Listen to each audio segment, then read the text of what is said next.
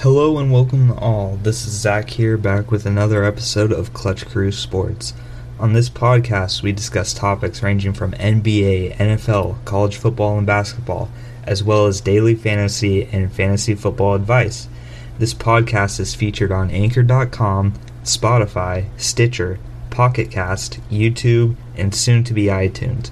You can currently find more info about Clutch Crew Sports at my Facebook page, Clutch Crew Sports. Hello, everybody. This is Zach back here with another episode of Clutch Crew Sports, episode number 4 in the series. And today I'm joined by Eric and Connor, and What's we're up? all gonna, and we're all gonna be talking about our reactions to Game 3 of the finals, as well as looking forward to Game 4. There's still gonna be injury talk with Klay Thompson and Kevin Durant. And then we're going to go over our DraftKings lineups, how they went, our new lineups for the new game, as well as we did get one fan question that we're going to talk about as well. So with that being said, the Raptors, in case anybody's living under a hole and didn't watch the game or hear about it in the news, they won 123-109 over Golden State in Oakland, which I was a little bit surprised by the margin of their victory. But personally, I predicted that Golden State was going to win the game when they said Klay Thompson wasn't going to play, I believe, 5 minutes before the game started.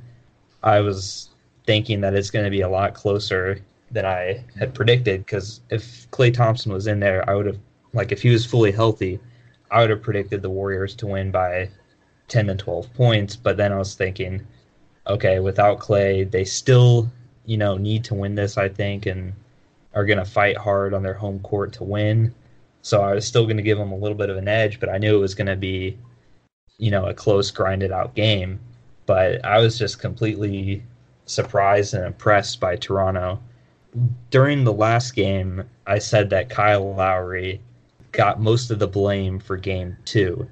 And we all agree, or the rest, Eric and Connor said that it was more of a team effort, whereas I mainly focused on Lowry in that game too, and they agreed that he didn't play as well as he should have played, but man, he really came out in Game 3 and proved me wrong. So I do have to give Kyle Lowry an apology for that.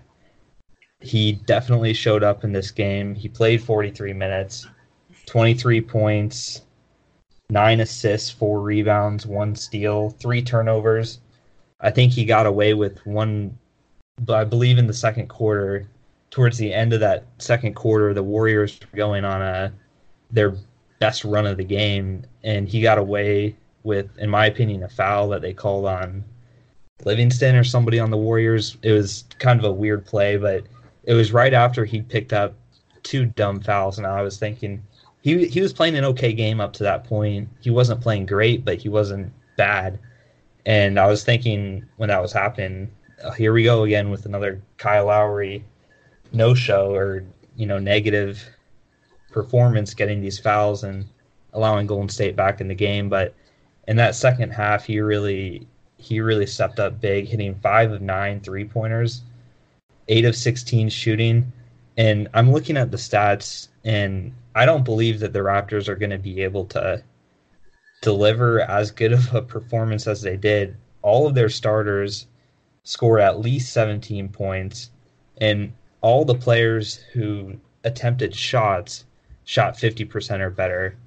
And that's what impressed me the most. So I'm going to give in Game 3 the Raptors credit for winning the game and not necessarily Golden State playing bad. Golden State could have played a lot better, but the Raptors were just too impressive to me, and that's why they got the win. Golden State was limited without Klay. Draymond had 17, but it was a very quiet 17, and a lot of it came at the end of the game with not much time remaining, and the result was already determined. And he had some bad turnovers early in the game that looked to me like without Klay in the lineup, and because the Warriors have had to change their starting 5 a lot over the course of the playoffs with all these injuries and stuff, it didn't look like they were cohesive as a team. There were so many turnovers going on, which you don't usually see by a team like the Warriors, who have been to 5 straight finals on their home court. So all these different lineup combinations for the Warriors, I think, is hurting them. And Steph, like I predicted in the last episode, would go off for 40. He went for 47, and they still lost by double digits. So it's seeming to me a little bit now like Steph is in that LeBron James kind of mode of last year's finals when LeBron was great, but nobody else on his team could step out. That's how this game felt to me. It felt like Steph was mimicking that LeBron performance in past finals when the Cavaliers didn't really have a supporting cast around him. But you expect Draymond Green to do better. I think he let him down. DeMarcus Cousins, he let him down, especially because everybody was thinking how well he was going to be after that Game 2 performance. Quinn Cook did all right coming off the bench, but there was really nobody else. And the way Toronto was shooting, it didn't make for a very good chance of Golden State winning.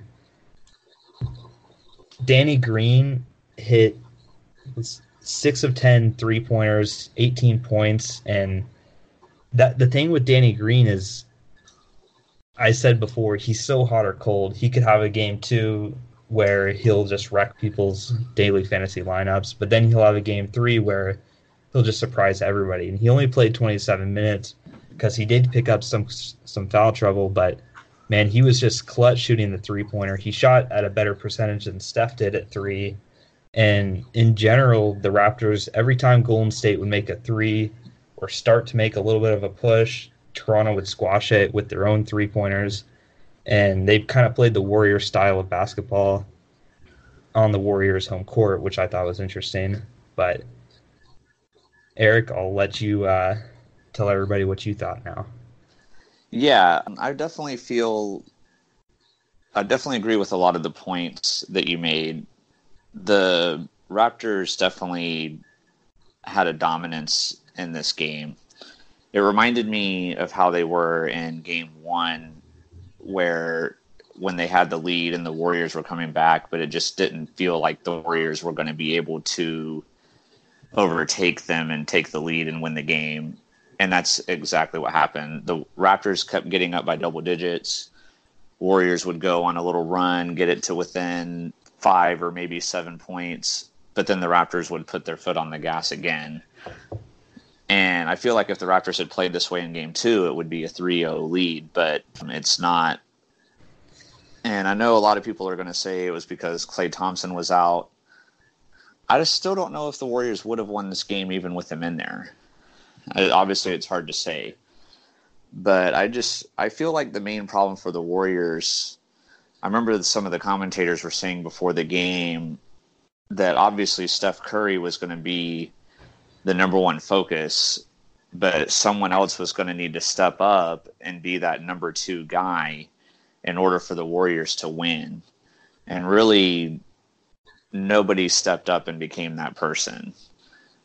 Steph Curry literally had close to half of their points, and as great a performance as he put on in this game, that's not going to, with all the rest of the players not stepping up, it obviously wasn't enough. And I don't think it was necessarily that he didn't have a strong enough cast around him per se, kind of like the LeBron comparison. Mm-hmm. Although with LeBron, I feel like there was a little bit of an excuse for that too, but that's a whole other topic for another thing. But I feel like Draymond Green and DeMarcus Cousins needed to step up again. And they both played fairly well in Game 2, but in this game, it just seemed like they both fell off the map. And then Livingston and Iguodala were the other 2 starters, but they aren't necessarily the greatest shooters per se.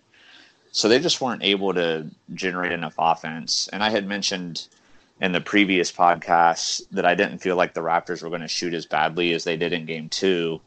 Mm-hmm. I did not expect them to shoot as great as they did in this game, but my gut feeling told me that they were going to shoot better in Game 3 than they did in Game 2, and then that would be a big difference.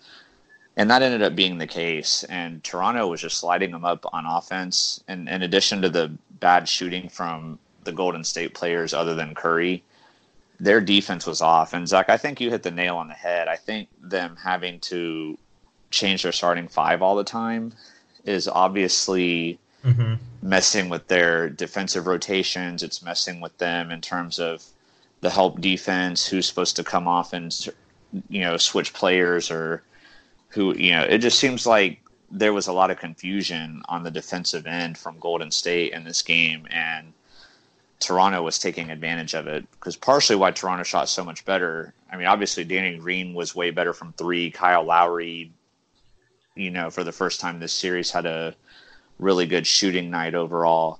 But even in addition to the boost in threes that they were getting a lot of easy layups and dunks. So of course that's going to be a boost in the field goal percentage also. So I feel like those two things were the main reasons why Toronto was able to dominate this game, essentially. So with the rumor being that Klay Thompson's supposed to be back for the next game, this will make it more interesting. And this will be the first prediction video we make where we know for 100% fact that Kevin Durant is not playing, since they've already said he's out for the next game. Not that we thought he was playing, but we know for sure he's not. So that'll factor into our predictions, but I know we're going to get to that in a little bit. So Connor, I'll let you take over and give your thoughts on the game. Yeah, I mean, this game was truly an entire team effort from Toronto. We talked about the last game with Toronto, how Kyle Lowry had a really disappointing game. Marc Gasol played not too good. Siakam had a bad game last game. But really, I don't think I can say anything bad about any of the Toronto players who got significant minutes in this game. I mean, they all showed up to perform. They all hit the shots that they needed to make in the moments they needed to make them. And it helped a lot for them that when one of them wasn't hitting, everybody else picked them up. I know, for example, like Siakam had a dominant first half. I mean, he was the main offense for the Raptors in the first half. He was knocking down shots. He was blowing by Draymond Green, or really any defender they put on him, he was getting by them. But then the second half came around and Draymond Green started to get back in the game. And I don't know how many points Siakam had in the second half, but it couldn't have been more than four or six. But honestly, he didn't need to put up those more points because the rest of the team was stepping in for him. Danny Green was probably the biggest shock for me. I mean, I know we talked about how bad Lowry was and how bad he had been throughout the series, but we always knew that he was a good player. It was just in the playoffs he never performed. But Danny Green hitting, 6 for 10 from three. I mean, the only shots he took all game were 3-pointers. He didn't take a single 2-point shot. And to still put up 18 points like that is incredible, especially only playing 27 minutes and getting into the foul trouble that he was. And, the rest of the team, Van Vliet had another good game. He was on the court a lot. He didn't put up a lot of points, but he did his best to defend the other team. They put him out there mostly to defend Steph Curry. Serge Ibaka had a really good end of the game. He was kind of quiet for the first half and even in the third quarter, but he came out in the fourth quarter, and I think he got like 3 or 4 blocks in like a 3 or 4 minute span. Yeah. And he started to put up a couple points. So it was just a total team effort for the Raptors. And I think I agreed with Eric and about that, had they played like this and could have brought this together in game 2, they could have easily won game 2 as well, and it would be 3-0. And we'd be talking about a possible sweep instead of it being them only being up 2-1. And yeah, I mean, you look at the Warriors, Steph Curry was amazing. He's probably the best shooter ever in the history of the NBA. But, I agree with what you guys were saying about he can't just do it on his own. I mean, you can put up 47 points, but he was taking pretty well all the shots, and the Raptors knew that he was going to take the shots, so he was getting double teamed and having to take constantly contested shots and bad shots, and he would try to drive to the basket all on his own and just didn't work. The Raptors knew he was going to be the one, and without Klay, it really hurt them because, especially from behind the arc, they could just guard Steph Curry. I mean, we saw early in the game with Draymond, the Raptors were leaving him wide open behind the arc. Mm-hmm. And, he was proving them right, I guess I should say, for leaving him open like that, because he was throwing up air balls and just missing the shots. And he didn't actually make a three-pointer until the fourth quarter, which by that point it didn't really matter anymore. Mm-hmm. And, I mean, even Iguodala struggled behind the line. I mean, only 2 for 6 from three-point range. I mean, it's not terrible, but, when you're a team that's used to getting consistent 3-pointers all game from Steph and Klay Thompson, when you only make a total of around 12 3-pointers, I think that's what they made, 12 3-pointers. That's a really low number for the Golden State Warriors, and they really missed Klay in that aspect. But I also agree with you guys that it wasn't just Klay being out. I mean, the Raptors played a flawless game. I don't know if Golden State could have beaten them, with Klay, and maybe even if they had Durant. I mean, just the way the Raptors play, they played a flawless game. You don't see that too often, and it's really hard to beat a team, even if you are the Golden State Warriors, to beat a team that played that well. Biggest disappointment for the Warriors, definitely DeMarcus Cousins. I know we'll get to this later, but I had him in my DraftKings lineup, if you guys remember from the previous podcast, and boy, did he let me down. Only 1 for 7 from the field, and just really playing lackluster defense. I mean, his defense he got a couple rebounds, but Siakam and Marc Gasol were just tearing him apart whenever he was out there on defense. And, the Andrew Bogut saw his most minutes of the series this game, probably because of that. He only played 7 minutes in game 2. I don't think he played at all in game 1. So Andrew Bogut being in there, it helped stop the bleeding for a little bit, but they just couldn't stop the Raptors.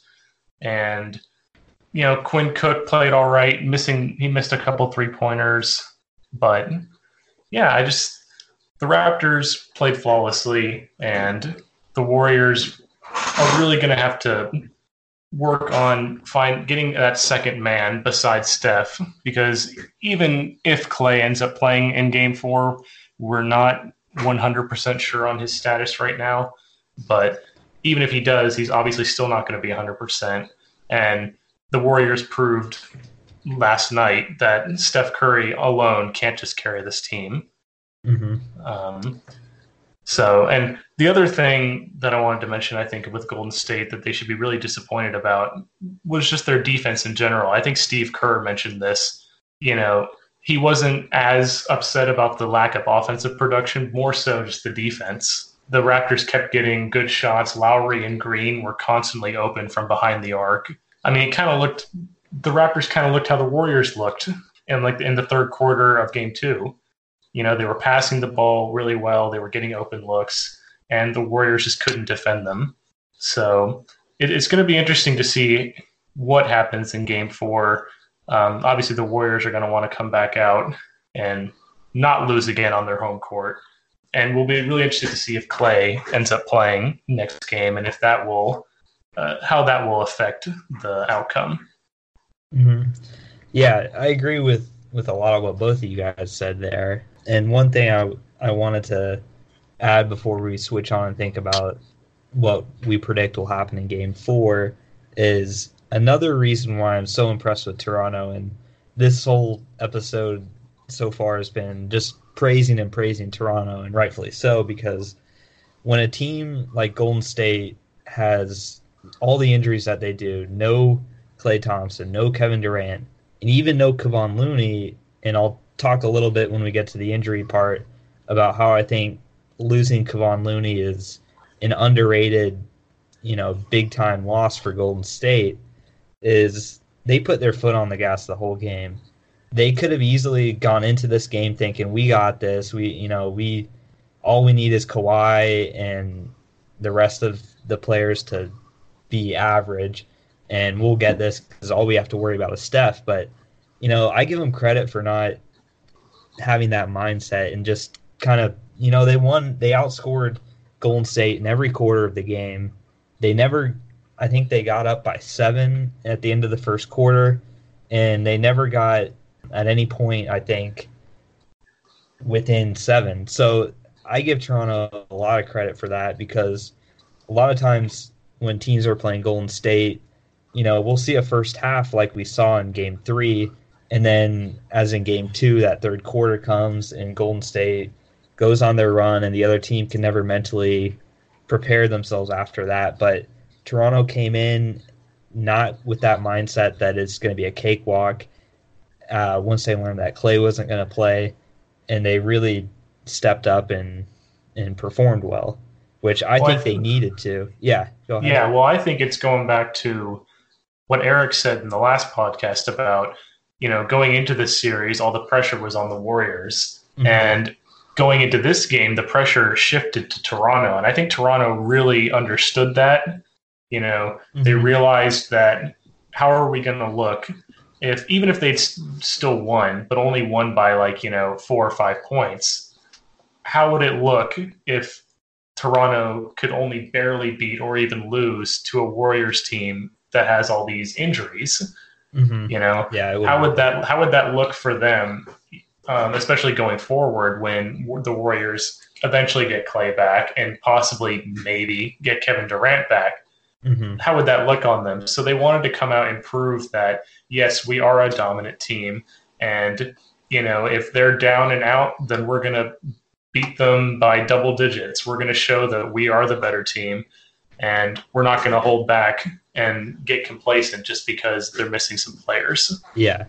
Yeah, I don't remember for sure, but I want to say it was Paul Pierce during the halftime show had said it, in regards to what Connor just said, if you're the Raptors and you can't beat this team without Kevin Durant and without Klay Thompson, you might as well just pack your bags and go home and forfeit the series. He said something similar to that. And it's true. It's true because, Klay Thompson's going to be back in the next game most likely. I still don't see Kevin Durant playing in the series, but if he is able to, then that just makes it even more difficult for the Raptors as opposed to not having Klay and Kevin Durant in there. So, like you guys both said, the Raptors needed to win this game, and even better to win in a dominant fashion. So there's definitely no question marks regarding their performance in the game. So I definitely agree with that for sure.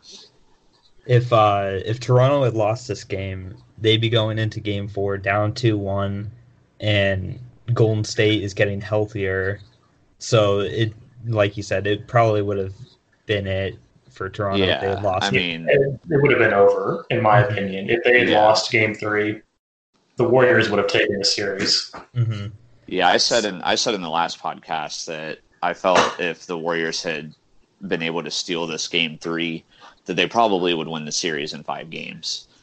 But now that the Raptors have done what they were supposed to do and win this game with all the injuries the Warriors have had, then it keeps the possibilities open for Toronto to win the series. So yeah, I'm definitely curious to keep seeing what's going to happen.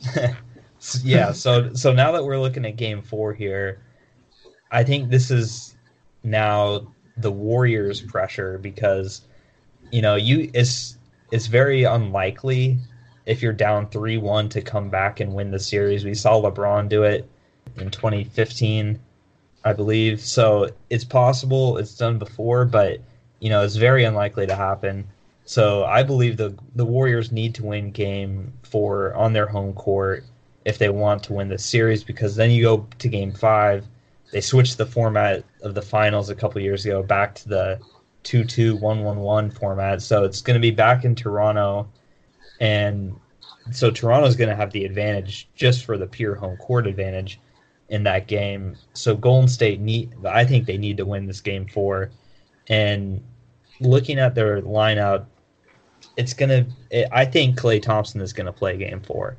I think the whole reason that he wasn't even playing in Game 3 is because they had the series tied 1-1, so they could afford to lose Game 3 and allow Klay to recover and not risk re-injuring himself in Game 3.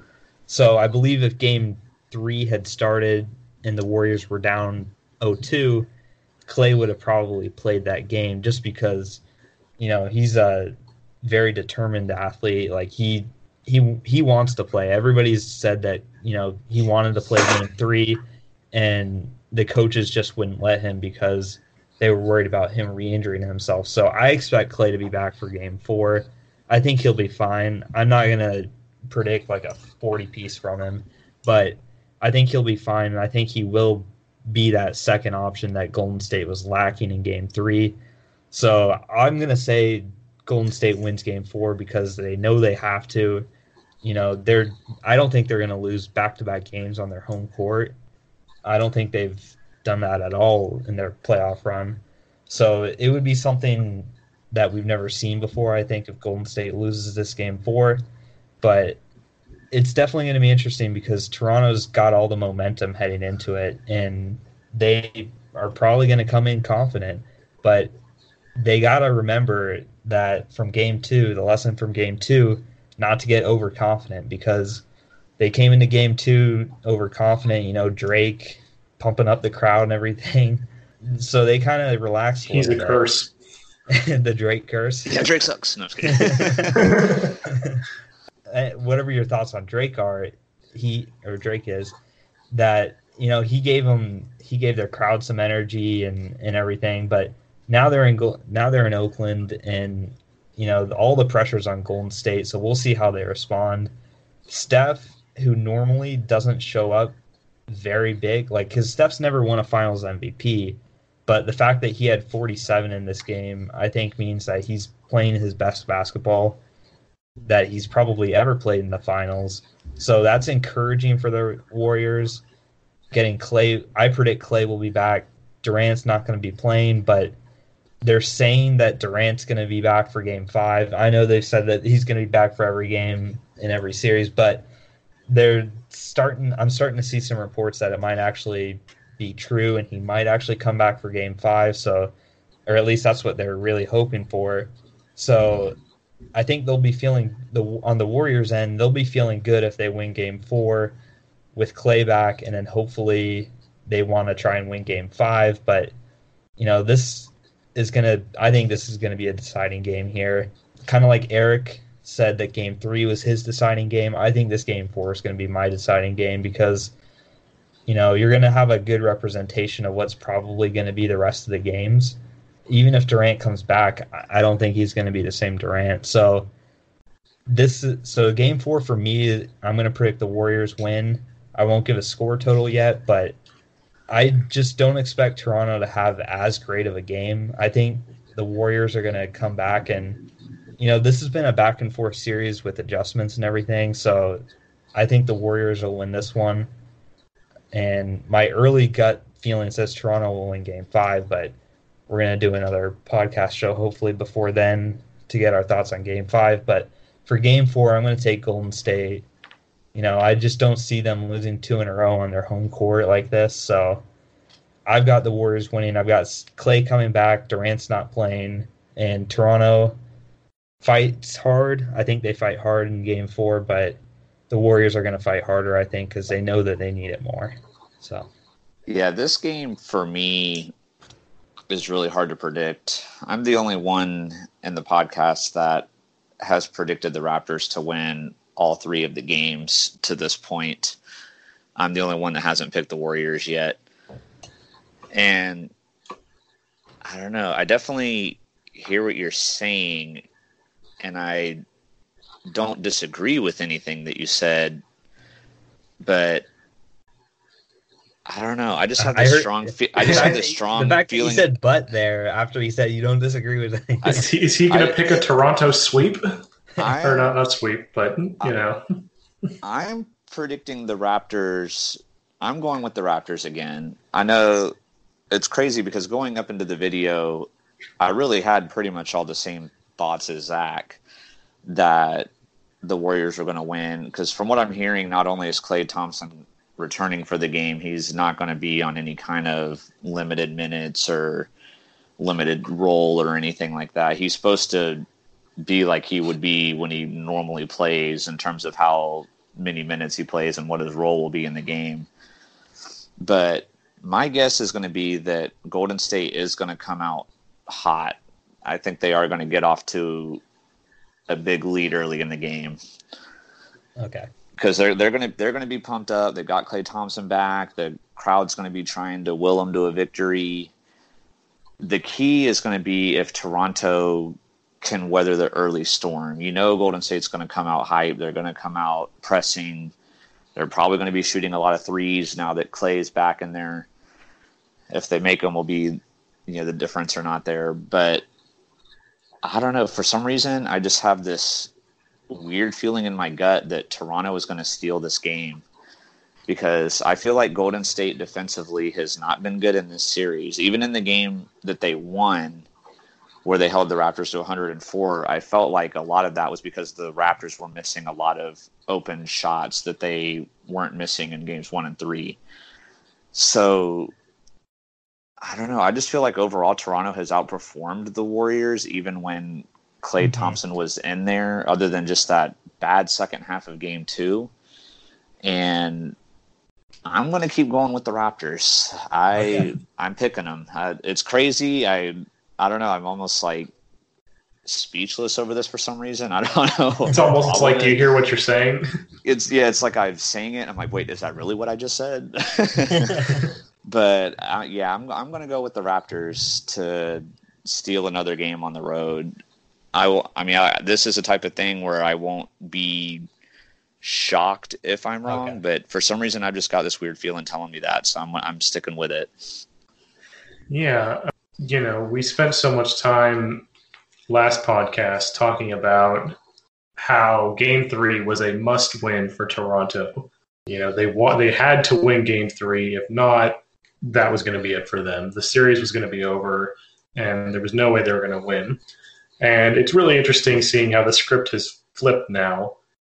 Game 4 really is a must-win for Golden State, because I think if Toronto wins this game, then Toronto is going to take it in 5 games, in my opinion, because I don't see them losing on their home court, especially if they win Game 4. They're going to have all the momentum behind them. So the Warriors really do need to win this game if they want to take the series further than 5. So as far as prediction goes, a lot of what Eric said has kind of gotten me questioning my pick at this point, because I didn't watch Game 1, but I did watch a little bit of Game 2, and obviously I watched all the way through Game 3. And I do agree that Toronto really has outplayed Golden State all throughout the series. And just going back and watching Game 2, at the end of the game, Toronto honestly probably should have won that game. They just missed so many open shots. Golden State's defense was not there, and Toronto's defense, it disappeared in the third quarter and for the start of the fourth, but then they found it again. And it was just that they couldn't hit the shots.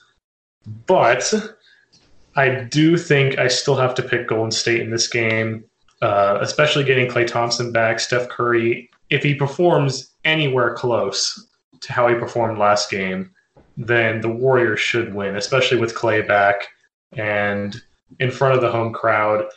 It's really difficult to pick against Golden State in this scenario. So again, just like last time, I don't think it'll be by much, but I think I have to go with Golden State for Game 4. Yeah.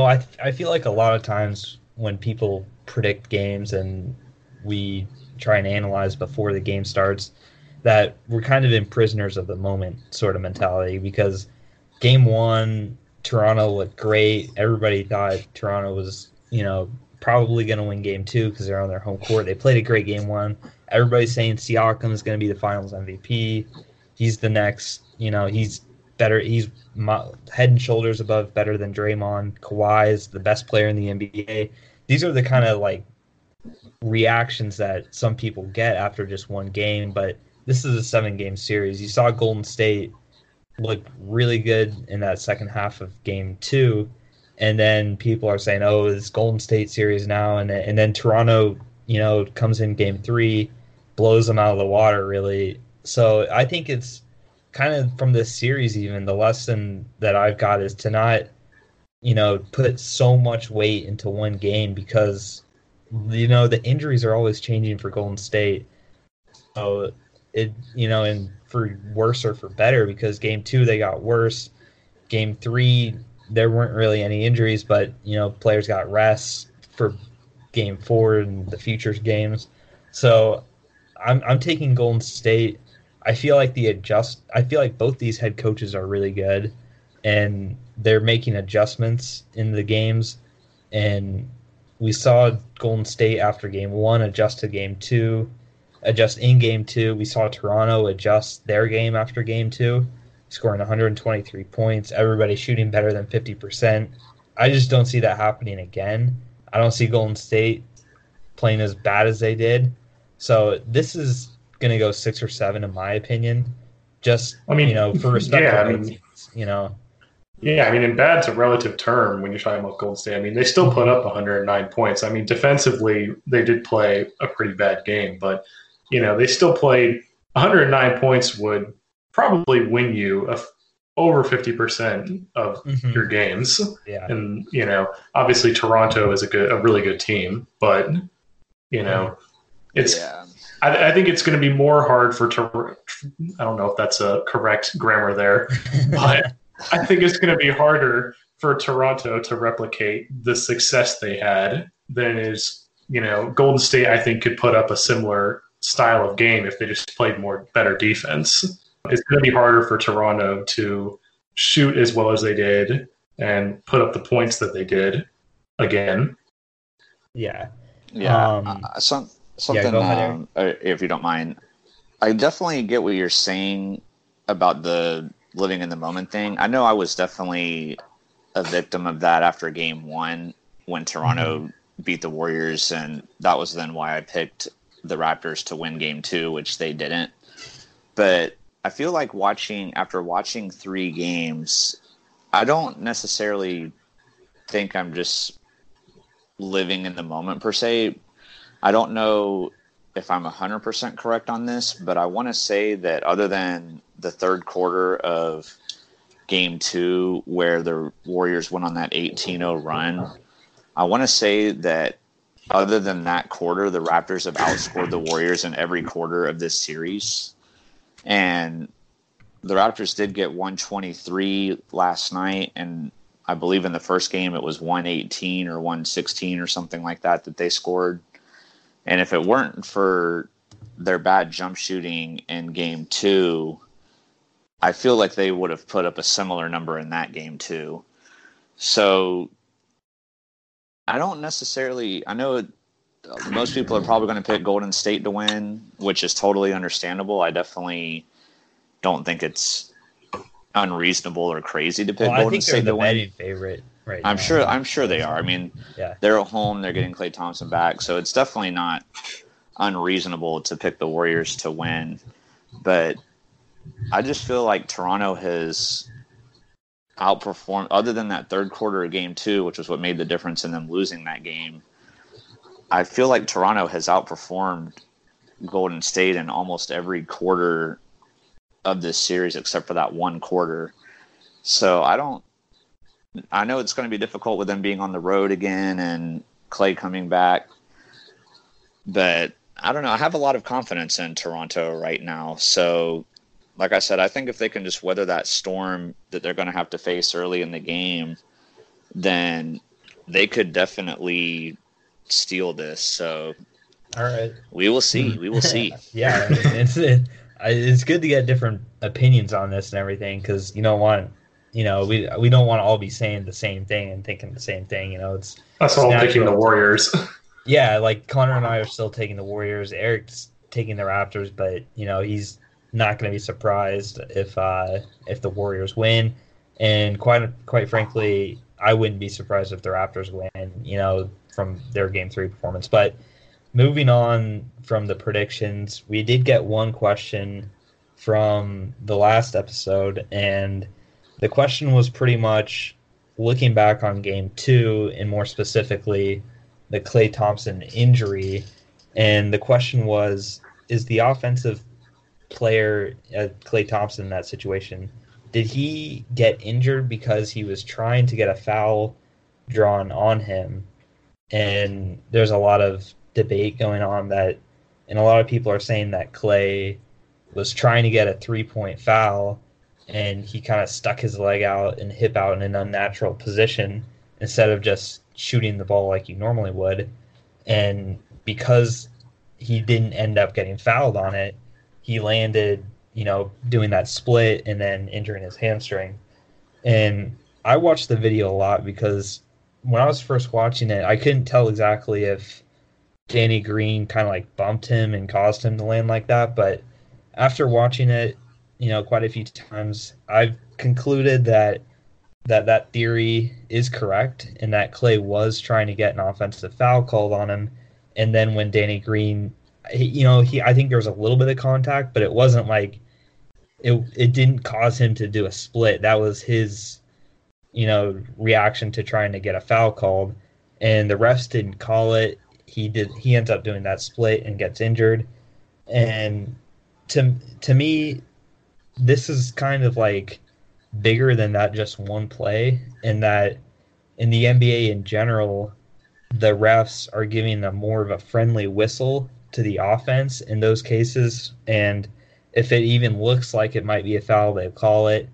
Or if the offensive player initiates contact with the defender, even if the defender is standing still or in their space, where they have the right to be, then they call it on the offense. And you see a lot of guys do this in these games where they, James Harden's a master of it, where he's a master at drawing fouls, and he gets all these free throws a game, and he's a great free throw shooter, so it's good for the team, and the Rockets do better because of it.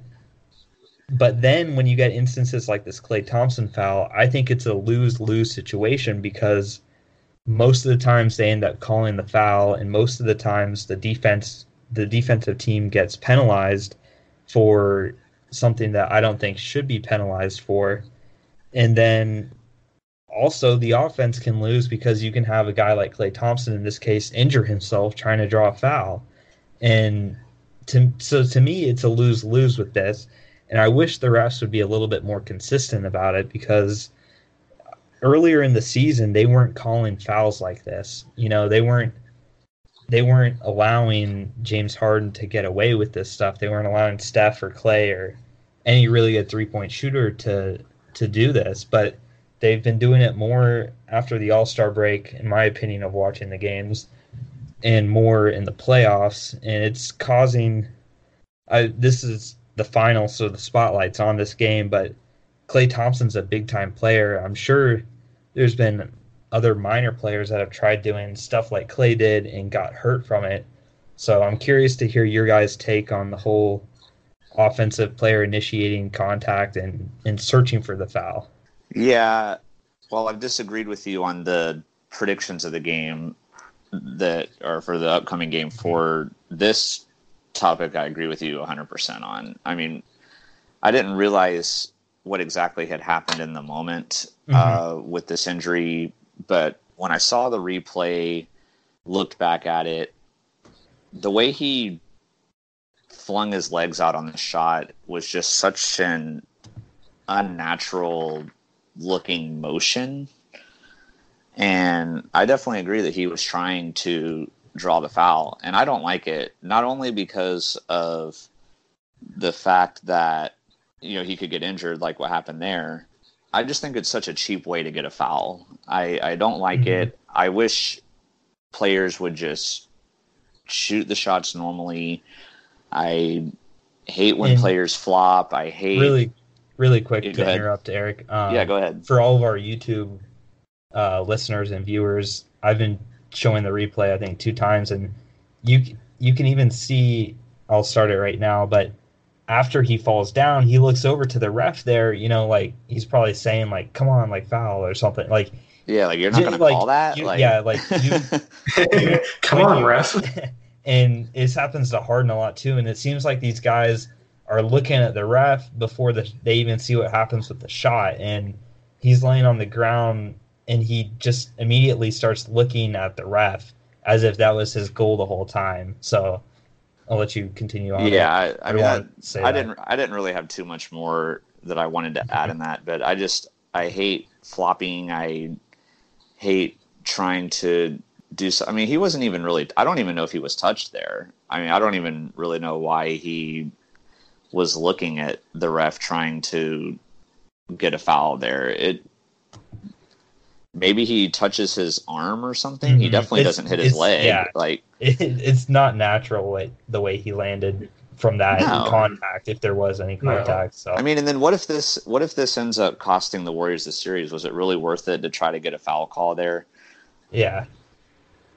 I don't know. Yeah. I don't like it. And one thing I noticed that players do too, I mean, we can't tell from this clip because there's no audio, but another thing I've been noticing basketball players do too, and I don't want to talk about it too much to get too much off topic, but I've noticed players a lot of times now will yell when they shoot a shot, like if there's a defender near them, or when they're running into the paint, especially and going up for a layup, they'll go like as they throw the ball. Yeah, you heard Draymond do that quite a bit in this last game. They're trying to draw these fouls not just by falling down to the ground acting like they got shoved, but they're even making it worse because they're going all these ridiculous sounds that they're making as they drive into the paint, trying to make it sound like they got hit. So I'm in pain, I got hit. I mean, it's so ridiculous, man. But I definitely agree with Zach 100% on this. I think he was trying to draw the foul, and ultimately it cost him there with the hamstring injury. So that's pretty much all I have to say about that. But I definitely agree 100% with Zach on this one. Yeah, I mean, I think in my opinion, I agree with both of you about that he was trying to draw the foul. In my opinion, it looked like he was anticipating that there was going to be contact. And, I think had he been touched when he was shooting, it wouldn't have quite gone down like that. But since he wasn't touched, I think going into it, he 100% wanted to draw the foul. And the fact that he wasn't touched, it caused him, it was kind of like a split decision thing. Like he was still going for the regular shooting motion, but then kind of on the way down, I think he decided I should try and get this foul. And then it caused him to land the way he did. And like I said, I think not getting touched probably caused that. Had he been touched, he would have been trying to go for the foul the whole time. But since he wasn't touched, there was that delay on him trying to draw the foul. And so then it caused him to try and, overact, I guess I should say. And then, he did that split, and, it cost them dearly because of his hamstring injury. I totally agree that, they are favoring the offense a lot. And I mean, I think it's not just in the NBA. We're not going to go into this too deep, but in the NFL also. And I mean, I think I've seen, even just watching the Stanley Cup this time around, I think the offense is getting the benefit of the doubt way more than the defense is. And I mean, it doesn't happen all the time. Like last night, I think the game was pretty even in terms of the bad calls, because there were certainly bad calls where the offense got the benefit, but I think there was also bad calls where the defense got the benefit. Like there were a couple offensive fouls that were called on the offense that shouldn't have been called, where the defender was standing in the restricted zone, or stuff like that. So I think last game it was pretty even in terms of the bad calls, but overall, the offense does seem to get the benefit of the doubt more often.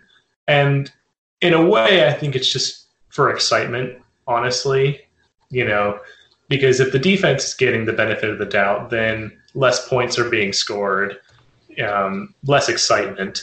Whereas if you're giving more fouls to the offense, getting them to the free throw line and whatnot, then more points are going to be scored. The excitement's going to be higher. Like I said, we're not going to get too deep into this, but that's my opinion. And I agree that he was trying to go for the foul, and I think he just decided not being touched hurt him a lot. He just decided too late. And like I said, he overacted. Yeah. Yeah, and like Eric said earlier, when I was watching the game, you're just mainly watching the ball, so you don't see the landing like that until you watch like a replay. I don't think I saw a replay of it, so I was kind of it was something I hadn't thought of, and because I noticed that like he tried to keep playing, but then he tried to tell his team. I finally figured out at the end what that whole like thing was with him doing the double arm. Like I think he was trying to tell his team to foul so that he could get off the court. But yeah, so I want to thank my dad, who was the one who came up with that question to talk about for this. So he told me that he got it from his friend at work, who's a big fan of the NBA and he follows it really closely, who told him about it. And he, as a Tennessee fan, I think he feels kind of personally to sort of stuff like this, because in the NCAA tournament, Purdue kind of did something similar, trying to draw an offensive foul on a three-point shot that ended up costing Tennessee the game. And it was, looking back at the replay, it was pretty questionable of a call. So he wanted some more clarity on that, in our opinion. So thank you to my dad, Steve, for coming up with that question. But we're gonna go into our DraftKings lineups now, and it was obviously couldn't get any better, because all three of us placed in the top 5. Eric finished in second. I finished in third behind him by about 12 points, and then Connor finished in 5th, just 1 point or so above 6th. Very close race there. That was a close race, and it really was determined in that around the 2-minute mark, when Van Vliet hit that 3-pointer to put him over the top. And then after that 3-pointer, both teams kind of just ran the clock out and put their subs in. So there wasn't really any fantasy scoring in that last minute. So that 3-pointer was really the game sealing decision for between 5th and 6th place, between Connor and some random person. But but Eric finished second despite. Oh no, he to our viewers and listeners, he did change his lineup a little bit. So I'll let Eric kind of talk about his lineup that he changed and then how well it did. Yeah, I know we're getting pretty late in the episode here, so I'll keep it pretty brief. But I actually did make a last-second change, as Zach noted. What happened was it was the same players, but I had Draymond as my captain instead of Steph. But I realized I still had, it was either like $700 or $800 left over in salary cap money.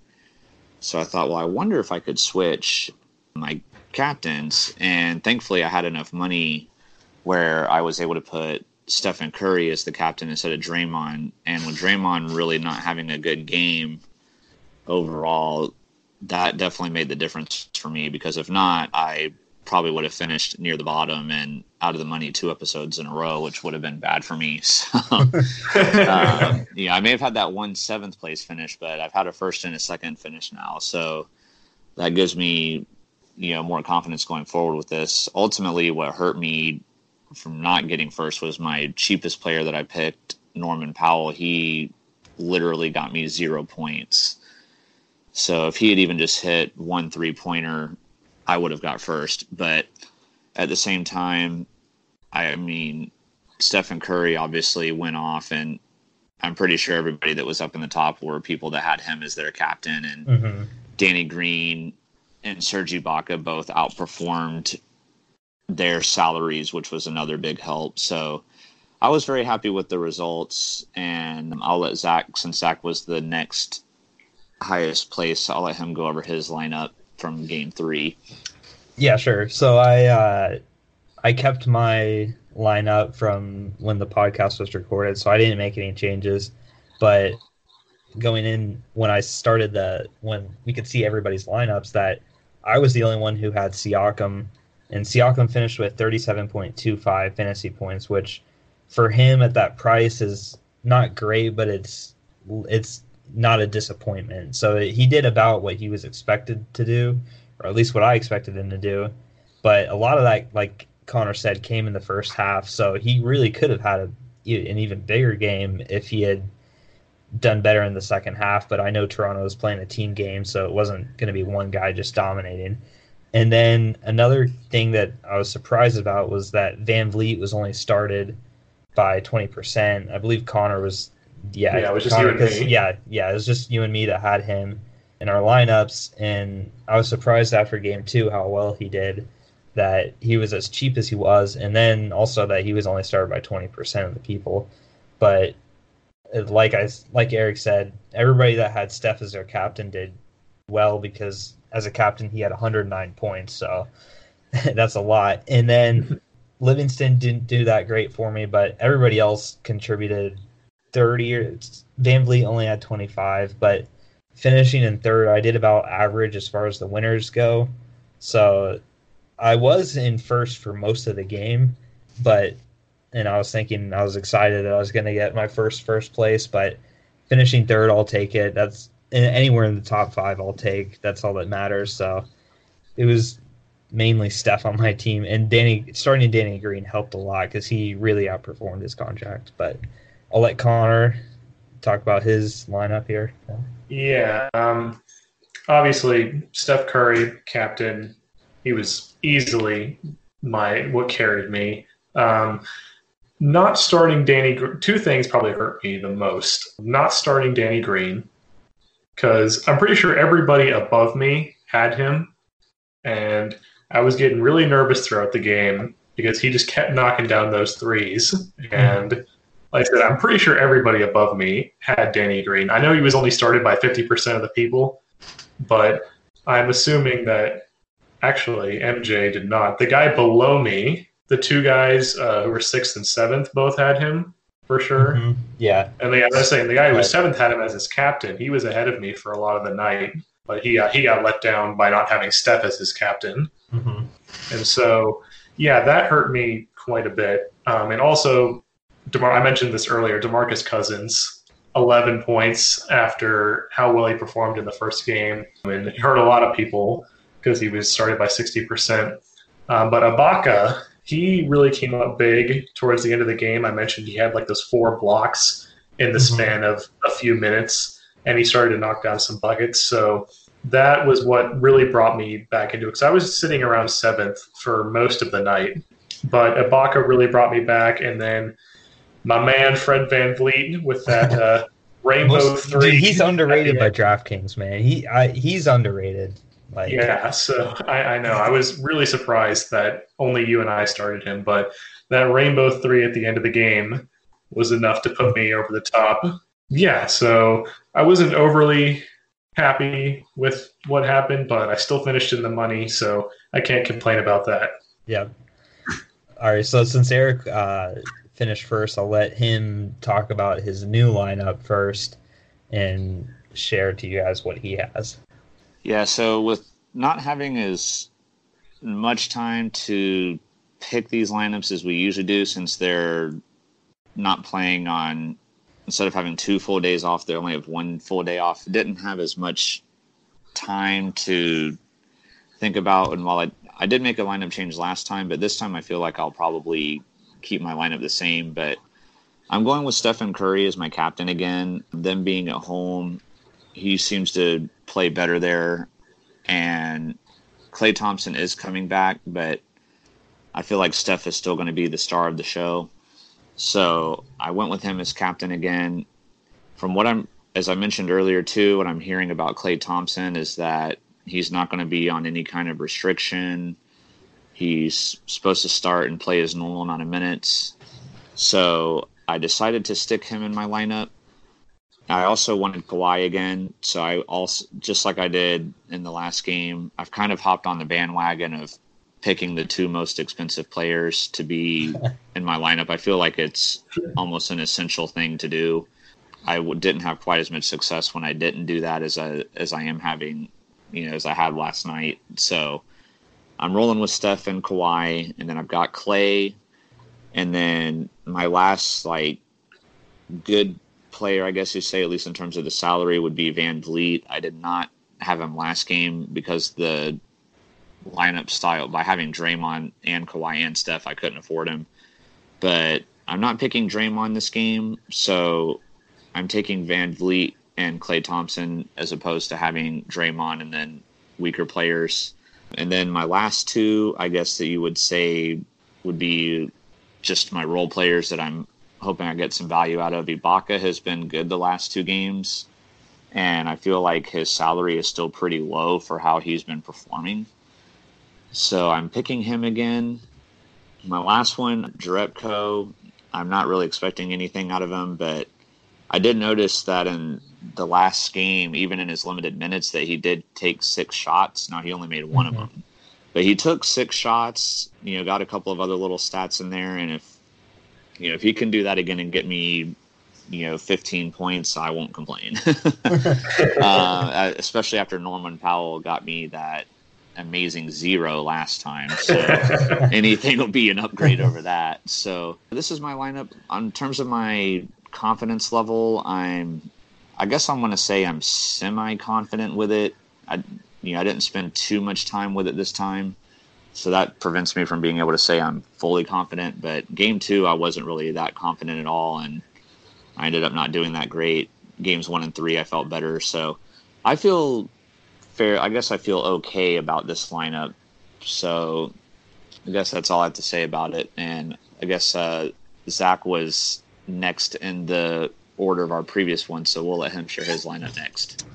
Yeah, so this is, I think, the second lineup in a row, I want to say, where I finished my lineup with 0 salary remaining, and maximum efficiency. Using every dollar. Yeah, I'm using the computer method, but I, like Eric said, that Curry and Leonard combination seems to be almost a guarantee, considering how well both those players have done in all 3 of the games. So I've got both of them in my lineup. Leonard was a little bit cheaper than Curry, so I have him as my captain. Originally, I had Curry because who wouldn't want Curry as our captain after that game 3? But for the rest of my team, I couldn't get the player that I wanted without $100 short. I was $100 short of the lineup, the same lineup, but with Kawhi and Curry. So the difference between, if you want to know, just to know, the difference between Curry as your captain versus Leonard as your captain is $100. So I needed that $100, and I used all of it to make that adjustment with the rest of my team. But looking at my other starters, this is the first time I'm starting Marc Gasol, and he had a really good game. Last game, he scored 17 points for him, and he seems to be rated kind of cheaply. So I took 4 Toronto players in this, even though I predicted Golden State to win, just because of the fact that they were cheaper than Golden State's players for the most part. And then Van Vliet, I said before, I'll continue to say it, I've started him now 3 games in a row. He's the most underrated DraftKings player that there is, because he plays like a starter the amount of minutes he has. And even that last game where he wasn't on fire, they still were starting him for his defensive awareness. And if even though playing really good defense might not be the best thing for DraftKings as far as like getting statistical points and stuff, you get rebounds, steals, and blocks. But if he continues to play good defense on Steph, that means he's going to be in the game more, and it'll give him more offensive opportunities. So he plays starter minutes. He was only 6,000, so I took him again for the 3rd time in a row.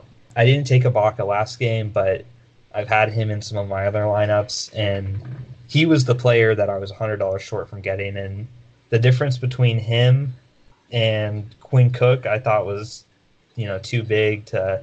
I figured that the difference between him and Cook was going to be greater than the difference of Leonard and Curry as the captain. So I really wanted Ibaka, and that was the main player that I wanted to get with that $100 that I was short with. And he had a really good game 3, and I expect him to, whereas like somebody like Danny Green kind of benefited a little bit from Klay Thompson not being able to defend him.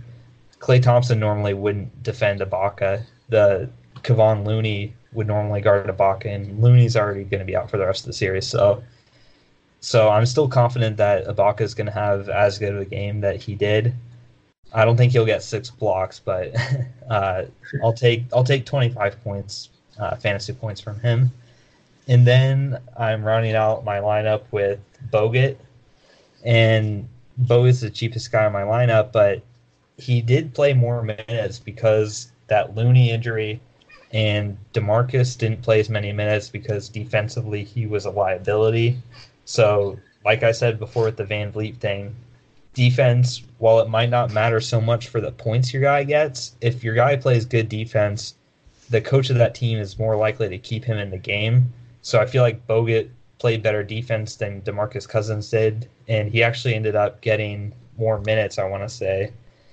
He had 22 minutes, DeMarcus had 19 minutes, and DeMarcus is much more expensive than Bogut, so he might, it's unpredictable. These role players are hard to predict, but hopefully he gets, I guess his fantasy points per game is 12.1. I'd be happy with like 15 from him. So Bogut rounds out my 6-man lineup. So now we'll show you Connor's. Yeah.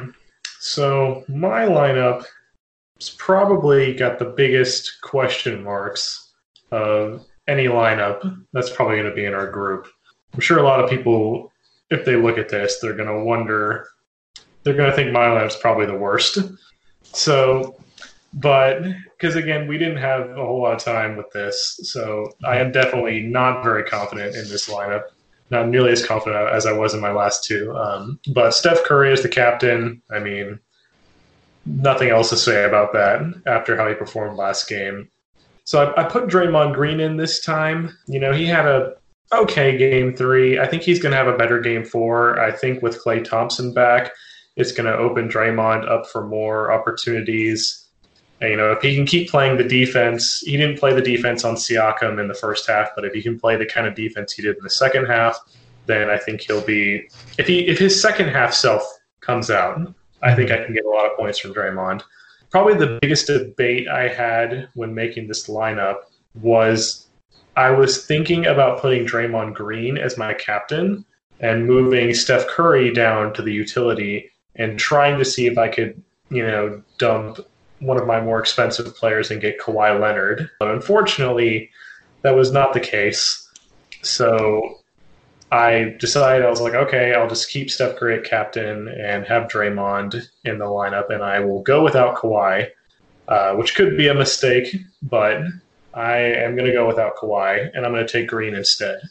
Then I've got Kyle Lowry, another big question mark. I know we've ratted on him before, but he played a really good game 3, and I don't know. I'm confident that he can put another good game. I mean, he's going to get the minutes. He's not just because of because he had a really good last game, but he's got that veteran leadership quality. The Toronto Raptors are fairly, aside from at least their guards, they got some really young guards on the team, and I think Lowry's got that veteran leadership, the veteran experience that they need in the game.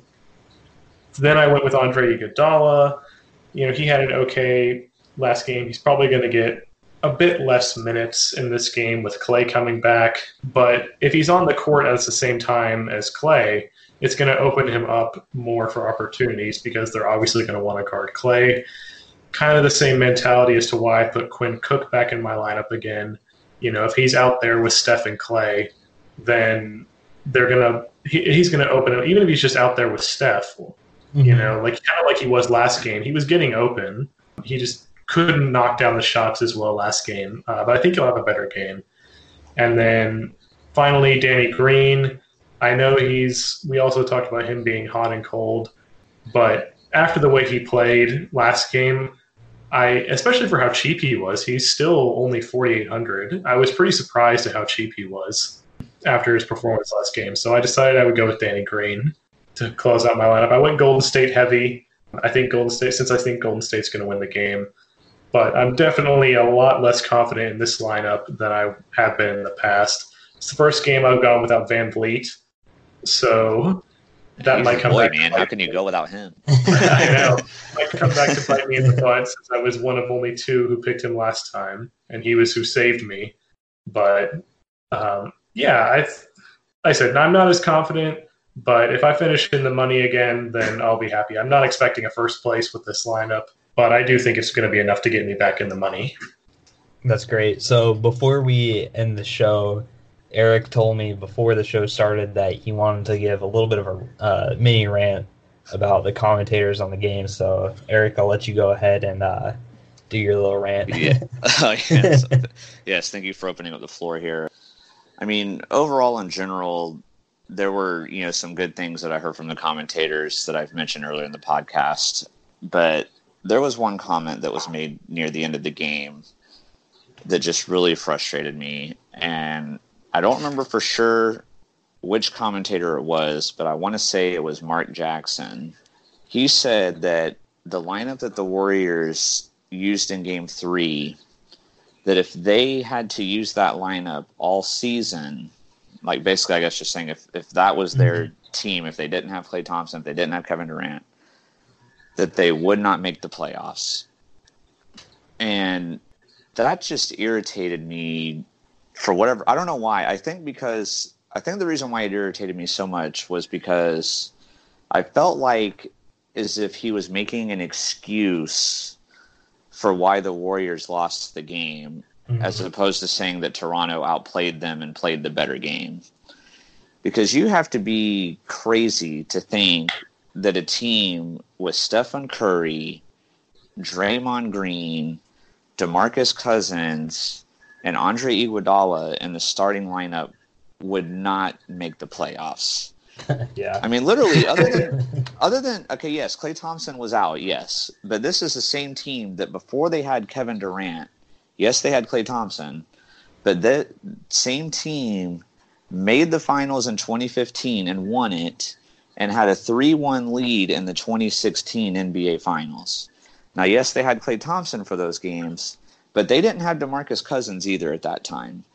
Now, I know they're completely different players with their different positions they play and the different values they bring to the table, but that's still 3 players that have made all-star teams, and Andre Iguodala, who's won a Finals MVP, that's still a really good team. And so to say that that team would not make the playoffs, and like I said, which to me just sounded like an excuse for why the Warriors lost the game, when really Toronto just was beast this game. So to me, it was just an excuse, and I didn't like it. Like if he had said that maybe if they had to field the same team and maybe that team wouldn't have made the finals, I would be totally okay with that. That would be, I mean, even then this team still could have made the finals. They still swept the Trailblazers in the, conference finals, even without Durant. So, and they didn't have DeMarcus Cousins in that series either. So it could even maybe still be an argument that this team could have made the finals. But to argue that they wouldn't make the play, I mean, come on, man. That was just such a ridiculous comment. It triggered me, obviously. It triggered me, obviously, as you can tell. I don't know.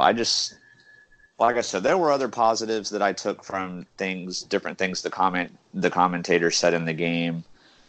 But when I heard that just stuck out like a sore thumb, and just frustrated me. You see, you pulled this thing up on the screen. Why is Mark Jackson an NBA coach?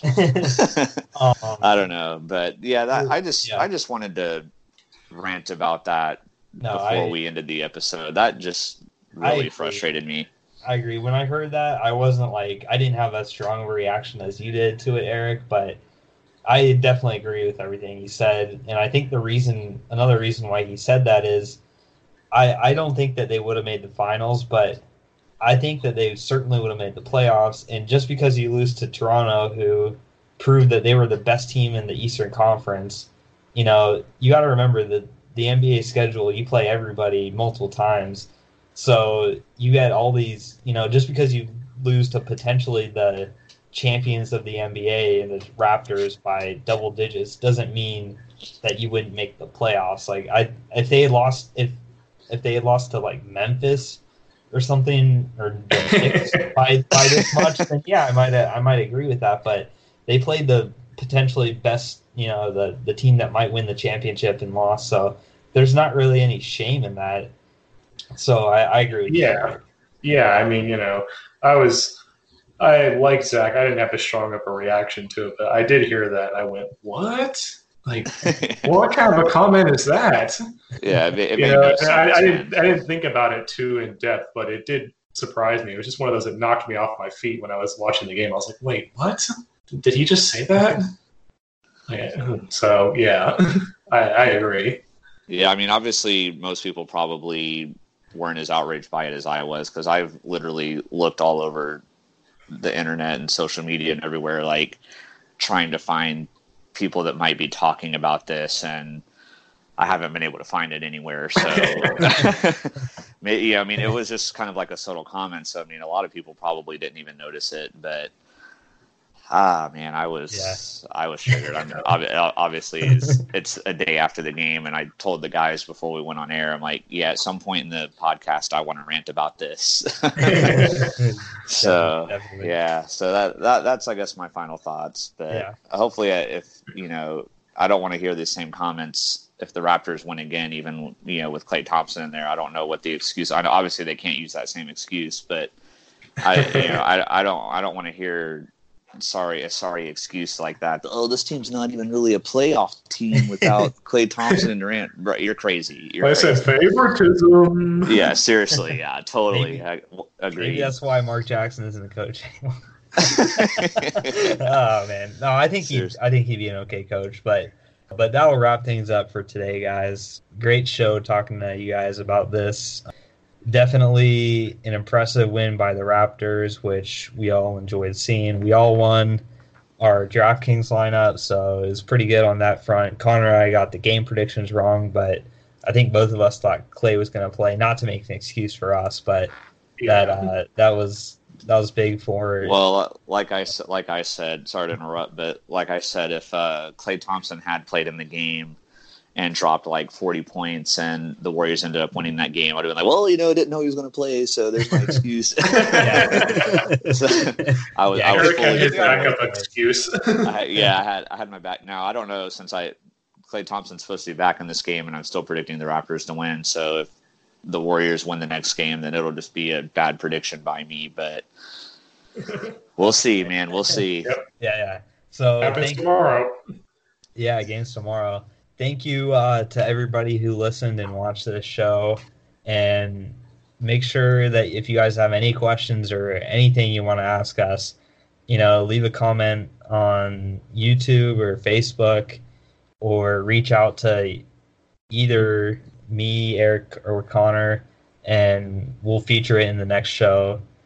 So it's a great way to get your voice heard if you want to say something that you see that we don't talk about.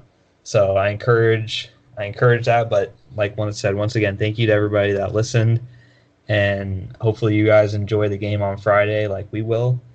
And see you guys later. Peace.